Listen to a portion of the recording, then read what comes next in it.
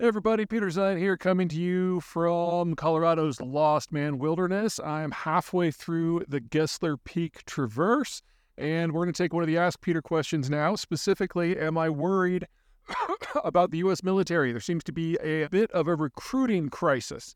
The U.S. military had a hard time meeting its numbers throughout the War on Terror, and that was 20 years long. And since then, the capacity for recruitment has actually dropped. What we're seeing right now is not the leading edge of a recruiting crisis, but military. It's the leading edge of a recruiting crisis for everyone. Every demographic profile is a little bit different. In the case of the United States, we now have a very small generation, the smallest ever, that is coming of age. The Zoomers, turn 18 based on how you do the math. But for my math, they turned 18 in 2018. Makes the math simpler, which means that the oldest millennials turn 23 this year, and the youngest ones turn 4. Now, what that means is we know exactly what the inflow into the labor market is for the next 20 years because the kids have already been born. And we now know a lot about them culturally, and it's not the sort of thing that the military likes to hear. They are the most ethnically diverse group we have ever had. They're the most open-minded on social norms. However, and on top of that, they're the most technically minded and arguably the best educated we've ever had. They're very inclusive. They're very loyal workers. They feel that work is an opportunity, and they will follow you into hell virtually. They hate people. They're antisocial. Their dream job is to work in a closet that locks from the inside. You need something programmed or designed. They are who you want to turn to. You want to take a hill? No. They never want to go outside. They never want to see another person go to face-to-face. So what I'm doing here, doing Class 2 and Class 3 traverses with a few easy Class 4 moves all day by myself, and then I'm going to get on a trail, and I'm going to yuck it up with people that I meet, and I know I'm going to end the night in some bar in Aspen just making new friends. That is their idea of hell on earth. The Zoomers are very different from the millennials who come before, who are much more social. And we have a world full of Zoomers now who are going to be filling out the labor market for the next 15 years.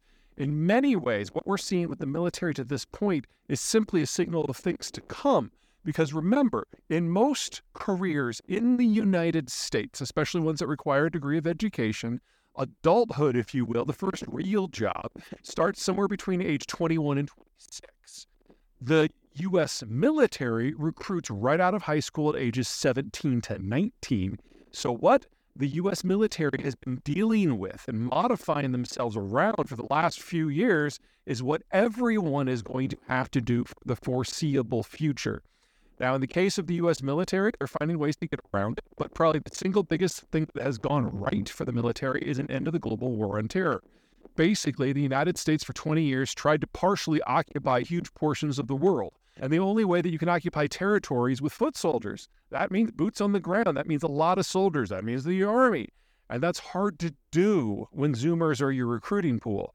So now that the war on terror has ended and they've been able to rest and recruit, the military's been able to use the expertise and the preferences of the Zoomers to really upgrade a lot of the military tech that will define the next generation of military operations.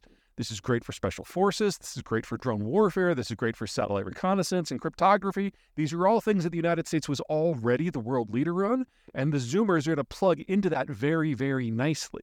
But if the United States gets involved in another mass military operation, we have to deploy 1 million troops, that's a very different picture. Now, politically, I don't think that's on the docket. After the war on terror, Americans are absolutely not interested in a large ground warfare operation anywhere in the world, triply so in the Middle East. But the world does have a tendency to not ask you before they get you involved in a military conflict. So at the moment, I'm not worried because the things that the Zoomers are good at are the things that the U.S. military wants to be better at. It's a good match. The only issue is if something goes wrong. All right, take care. Bye.